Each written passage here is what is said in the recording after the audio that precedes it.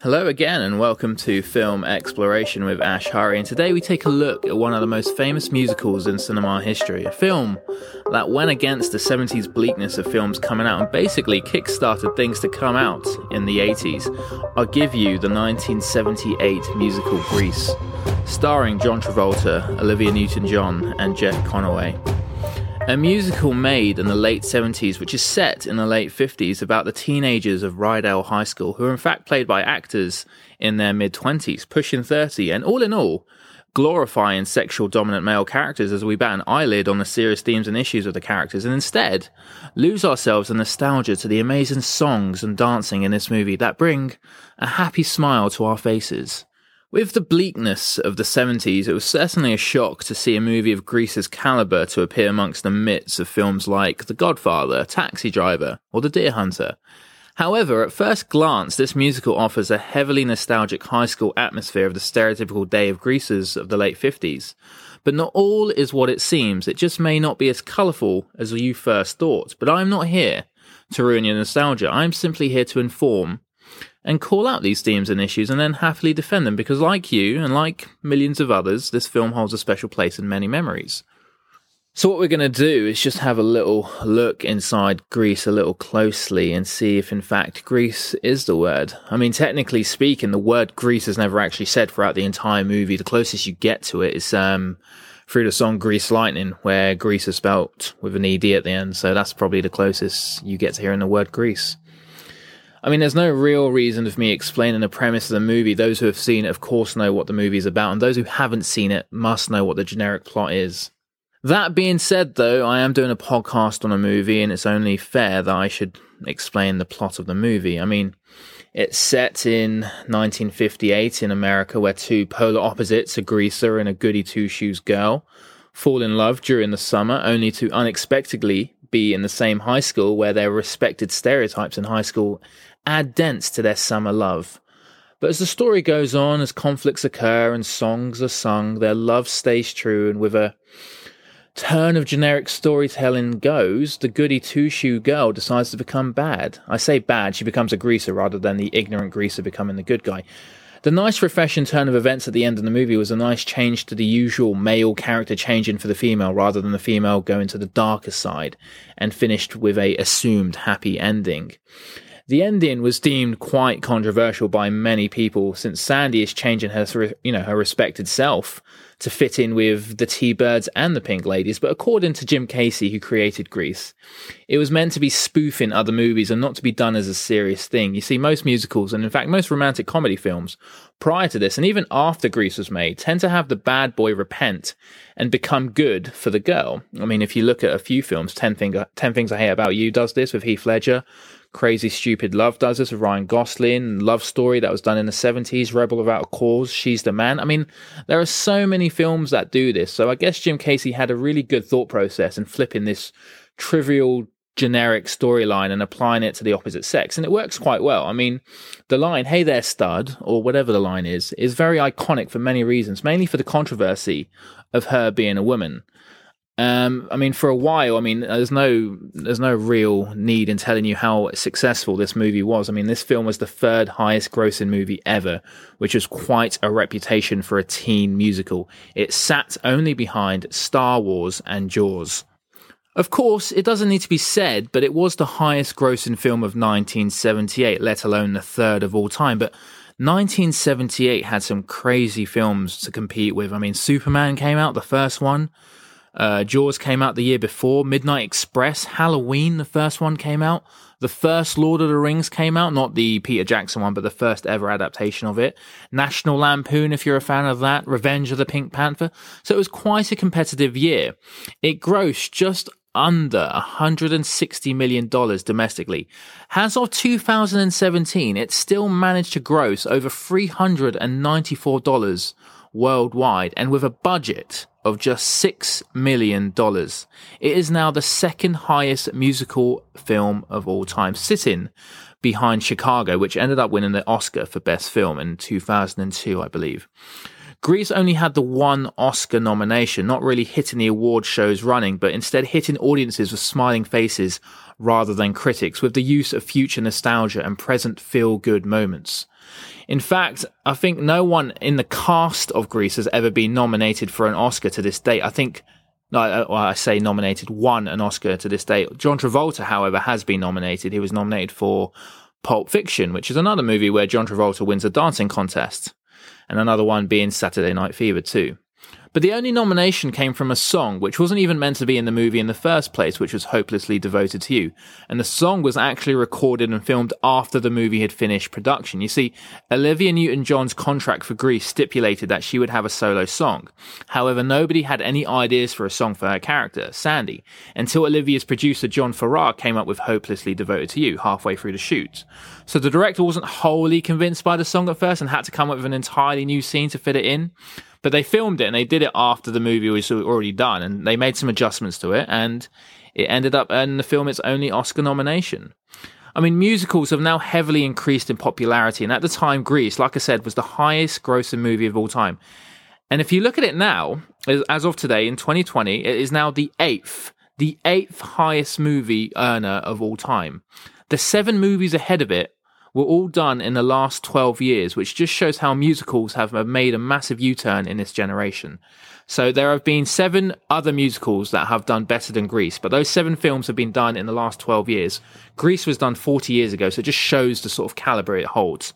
And those 7 films, if you're interested, I mean, there's Mary Poppins, The Greatest Showman, La La Land, Beauty and the Beast, not the Emma Watson one, Aladdin, Mamma Mia, and sitting top at the moment is The Lion King. But I don't know if it's on top because it's been, people like newer things, so that's probably why it's there. So the original idea of Grease sort of stemmed from a Broadway production way back at the Eden Theatre back in 1972, 6 years before the movie even came out. I think it ran like over 3,000 performances at the Eden, which was like at the time set a record. And it was quite interesting because John Travolta was a replacement on Broadway for the role of Doody.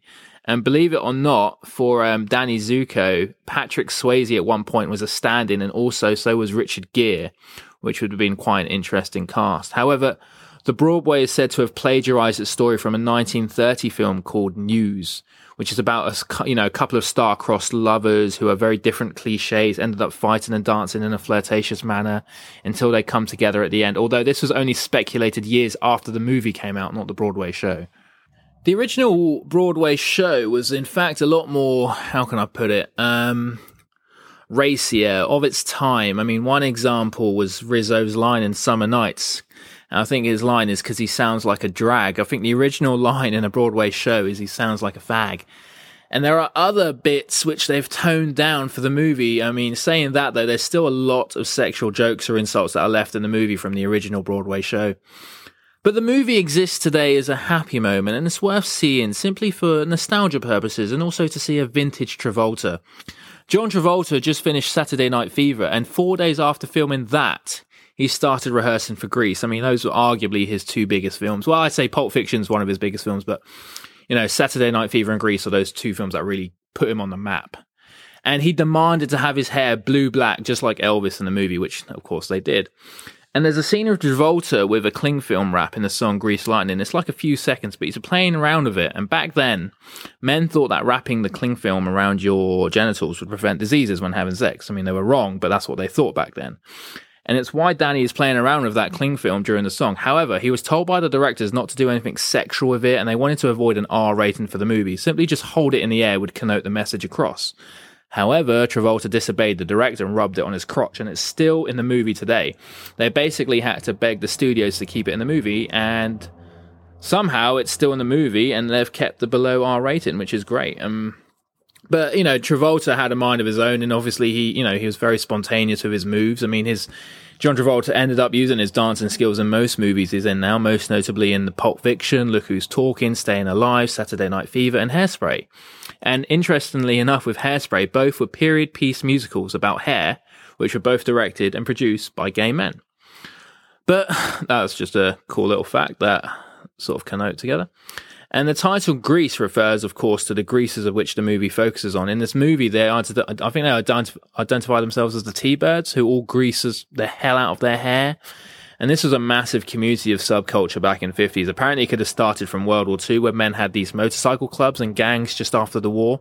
And then the original greasers were aligned by a feeling of disillusion with American popular culture, even, through lack of economic opportunity in spite of the post-war boom, or marginalization enacted by the general domestic shift towards everyone wanting to be the same and try and fit into a group, which is where these high school stereotypes probably came from. And so as the years went on, these leather jackets came across and greased up hair, and they became quite popular because of middle class kids wanted to be drawn to this subculture of being rebellious and looking the part, and it was sort of like a sex symbol for women as well. And it's in the movie, and that's why you have the pink ladies and the T-Birds in the late 50s. And one of my favorite characters in Grease is Kenickie, simply just because of that tough guy persona he holds on that scene when he's trying to be all tough. But there's a scene where he's trying to be humane and asks John Travolta to drive for him, and he says, "Yes, can you drive for me?" Which was some really good acting. And I just love that little moment where you can see the real character behind the character, which is really hard to do. And John Conaway, who plays Kenickie, he was actually just a little bit smaller in height than Travolta, but he was still roughly around the same height from first glance. So every time they was walking next to each other, the director had to tell Jeff Conaway to crouch down a little bit because the other three T-Birds are quite small. So they wanted Travolta to sort of tower over the rest of them. But staying on topic with Jeff Conaway, Jeff Conaway was pretty obsessed with Olivia Newton-John, and he kept fluffing his lines every time he was around her. Hence why they hardly have any scenes together, just the one at the diner, I think. But you can tell he's trying not to look at her. And quite a cool fact, he ended up marrying her sister in real life, Rona Newton-John, which is quite interesting. Don't know how that went through, but anyway. But yeah, it was not all fun and games with Jeff, though. During Grease Lightning, he was actually dropped by the wiring and he hurt his back. And the actor, he started taking painkillers, which eventually turned into prescription drugs. And that sort of spiraled into a drug addiction. And eventually he died in 2011 at the age of 60. So it was quite sad. The film had a few issues with some of the scenes. The dance contest, for instance, was shot during the summer. Well, in fact, the whole movie was shot over the summer.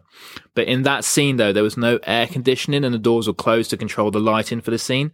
So a few extras had to be removed because it was that hot. I have no idea how the actors managed to be dancing. I don't know how they were dancing during that scene because all their dancing was so passionate and so full on. So God knows how they did that.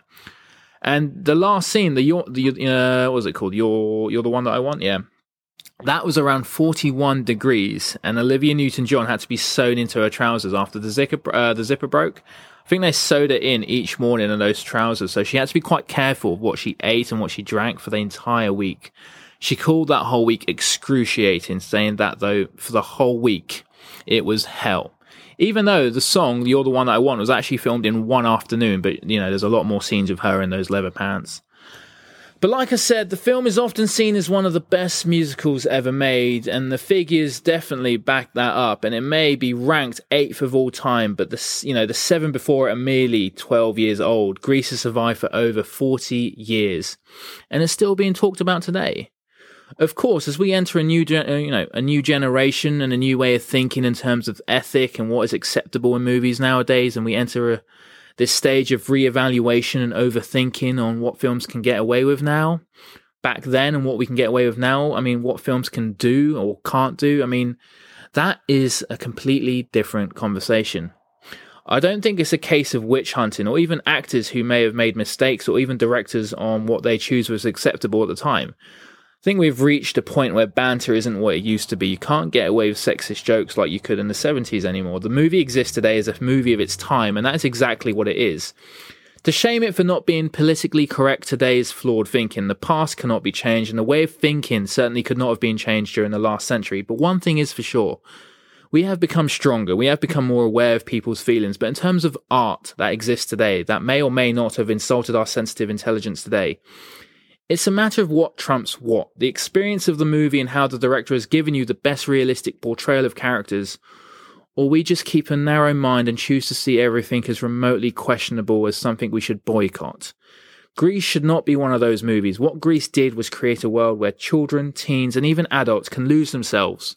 in the 1950s with the vibrant experience of high school.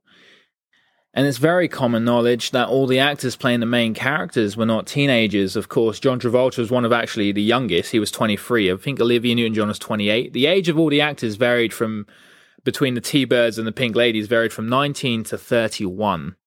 However, with today's culture of ethics and the oversensitivity of, this generation, some of the points do hold merit and should be explored, and it questions whether films like Grease, which were enormously successful, have influenced men to become or inspired to become like the T-Birds. I mean, one can even look deeper into the lyrics of the song, which glorifies misogyny and a possible rape culture. I mean, Kenickie sings, "Did she put up a fight in Summer Lovin'?" Or when Marty mentions that Vince put an aspirin in her coat, which sounds like a date rape drug. We also have Danny force himself on Sandy twice during the drive-in scene. We have one of them lift up a girl's dress and she runs away sobbing. We have dominant examples of the men getting their way and suffering no consequences whatsoever. When Blanche tries to break up the Thunderbird antics at the prom, at which point Doody picks her up and shakes her up and down while she's screaming the whole time. I mean, Sandy's even overjoyed to see Danny at the homecoming bonfire, but Danny cruelly ignores her in front of everyone and blows her off. Sandy tries to dance with Danny at the prom, and someone lifts her up and carries her off so that Danny can win the contest with Cha-Cha, while Sandy's embarrassed and angry. I mean, Frenchie even calls Cha-Cha the best dancer at St. Benedict's with the worst reputation, even though all the men are just as promiscuous as her, and they don't get a similar negative reputation about them. You've got Patty, who runs up to Danny at the Frosty Palace and asks him to have another, try at her in the past. And he just ignores her, rebukes her, like he did with Sandy at the homecoming bonfire. So apparently, Danny has been playing Patty just like he's been playing Sandy, using her in private and blowing her off in public. Danny sort of continually acts shady in public around Sandy because he doesn't want to shed his image as a tough guy, but continues to make moves on her in private.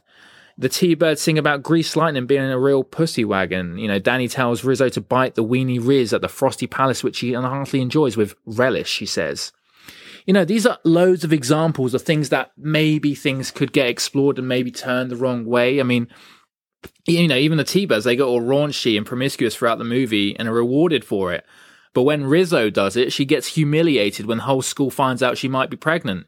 Patty even calls her out and laughs at her. That's the girl I was telling you about. She says that in front of all of her friends, laughing at Rizzo and running off. And it's you have to sort of maybe think twice about these scenes. I mean, was this done intentionally to be, malicious? And then, the T-Birds even moon the camera on live TV and everyone sees it and they don't have a single consequence to get them, unlike poor Rizzo who gets humiliated. The whole issue of Danny and Sandy being in separate cliches and separate classes is revolved by Sandy becoming a bad girl so Danny won't be embarrassed, to be with her in public. And so that he won't be frustrated sexually. In essence, she's given herself up for him, which in the original script, by the way, she goes all the way with him to please Danny. These are just some of the many points in cinema, by various critics today, young ones, about why Grease should, be examined under a microscope over these themes. But if you look for something like this, you can find it in almost everything. Does that mean action films can't have guns anymore? Does that take away the fantasy of Bond being a womanizer? Does that get revoked? I mean, the horror genre is based on violence and even based on inspiring events in the real world. How do you not talk about that? How can we not pick holes in the horror genre? The world wants to be perfect, but in doing so, it's turning into an unnecessary act of witch hunting. Films exist for entertainment, for an experience, not to pick holes. If you don't like it, don't watch it. I know what Grease means to me. I enjoy Grease, and I understand this film was made in the 70s, but where do we draw the line? Shall we enjoy films like The Joker, where the main character goes on a killing spree? Should we be watching where the world is fake and perfect? It's an ongoing discussion where in the end, it depends on what part of your mind takes over. Time changes, and with change comes adaptation. It's as simple as that. Now, I shall end with one of the biggest fan theories of all time. Much like how Ferris Bueller may not be real, we can also assume that Sandy is in fact dead, and the movie plays as a near-death hallucination. Now, I apologise for completely dropping in a different perspective on the movie's upbeat tone by adding a little darkness to a musical classic. I am sorry. But the basic theory stems that Sandy drowned at the beach at the start of the movie, and the flyaway car scene at the end of the movie is her ascent into heaven. Now, if you look at the film, it doesn't actually seem that far-fetched. It does seem odd that at the end the car seems to fly away, knowing full well that it's probably the only song in the movie that isn't imaginary, but in fact happening for real. I mean, both Grease Lightning and Beauty School Dropout, I think the name of the song is? They both play on the character's imagination, which is why the ending sort of raises eyebrows since it's not being imagined. I mean, during the lyrics of Summer Loving too, the lyrics suggest that Danny and Sandy met when she got a cramp while swimming, and Danny saved her from drowning before showing off or splashing around. While it might sound like empty bragging, the theory does suggest that Sandy actually did drown, and everything that follows is Sandy fantasizing about her life could have been before she died. So from that scene onwards, every event that happens plays out in Sandy's mind, and the reason because everything wraps up so perfectly for every character. Despite all of the conflict in the movie, all of the arguments, all of the, the misdirection, the movie finds its way to the finale, and that's all it is Sandy's tragic wish fulfillment. As a newcomer to Rydell High School, Sandy would have been an outsider, but her reality plays her just as a dream world. She's immediately accepted by the coolest group, the Pink Ladies, meets the boy of her dream again, and overcomes every issue. And it's not just her. Rizzo's pregnancy scare, the dance competition that Danny wins, the drag race, at Thunder Road. Everything in this movie ends with a happy ending, no matter what the seeming obstacle is. It's a very entertaining theory, and it depends on which version you believe in. I mean, the theory also suggests that Sandy's mournful reprise of "Look at Me, I'm Sandra Dee," and the final two lines of that song is "Take a deep breath and sigh goodbye to Sandra Dee," specifically secretly confirming that Sandy had actually lost her battle to live. In that respect, the image of Grease Lightning flying off with Danny alongside Sandy at the end of Grease is actually symbolic of her ascending to the afterlife, and her transformation is not one of self-realization, but of death. The metaphorical rise, then, is her rising to heaven in the final moments of her life, eking out in her final breaths on the sand. I mean, it's tragic and quite dark, but there is a hint of beauty to it. I mean, no matter what you choose to believe, we can all agree that this film was made with spontaneity and love, and it shouldn't be taken too seriously in terms of the microscopic themes. Rather just enjoy this vintage movie, vintage Travolta, vintage high school movie, the experience, and a highly nostalgic journey through high school. But listen, I'm rambling on with Grease now. I think that's all we have time for Grease. Please subscribe to my podcast on iTunes, Google and Spotify. And I'm also on Instagram, Film Exploration, AH, all lowercase or one word. And thank you for listening to Film Exploration with Ash Hurry.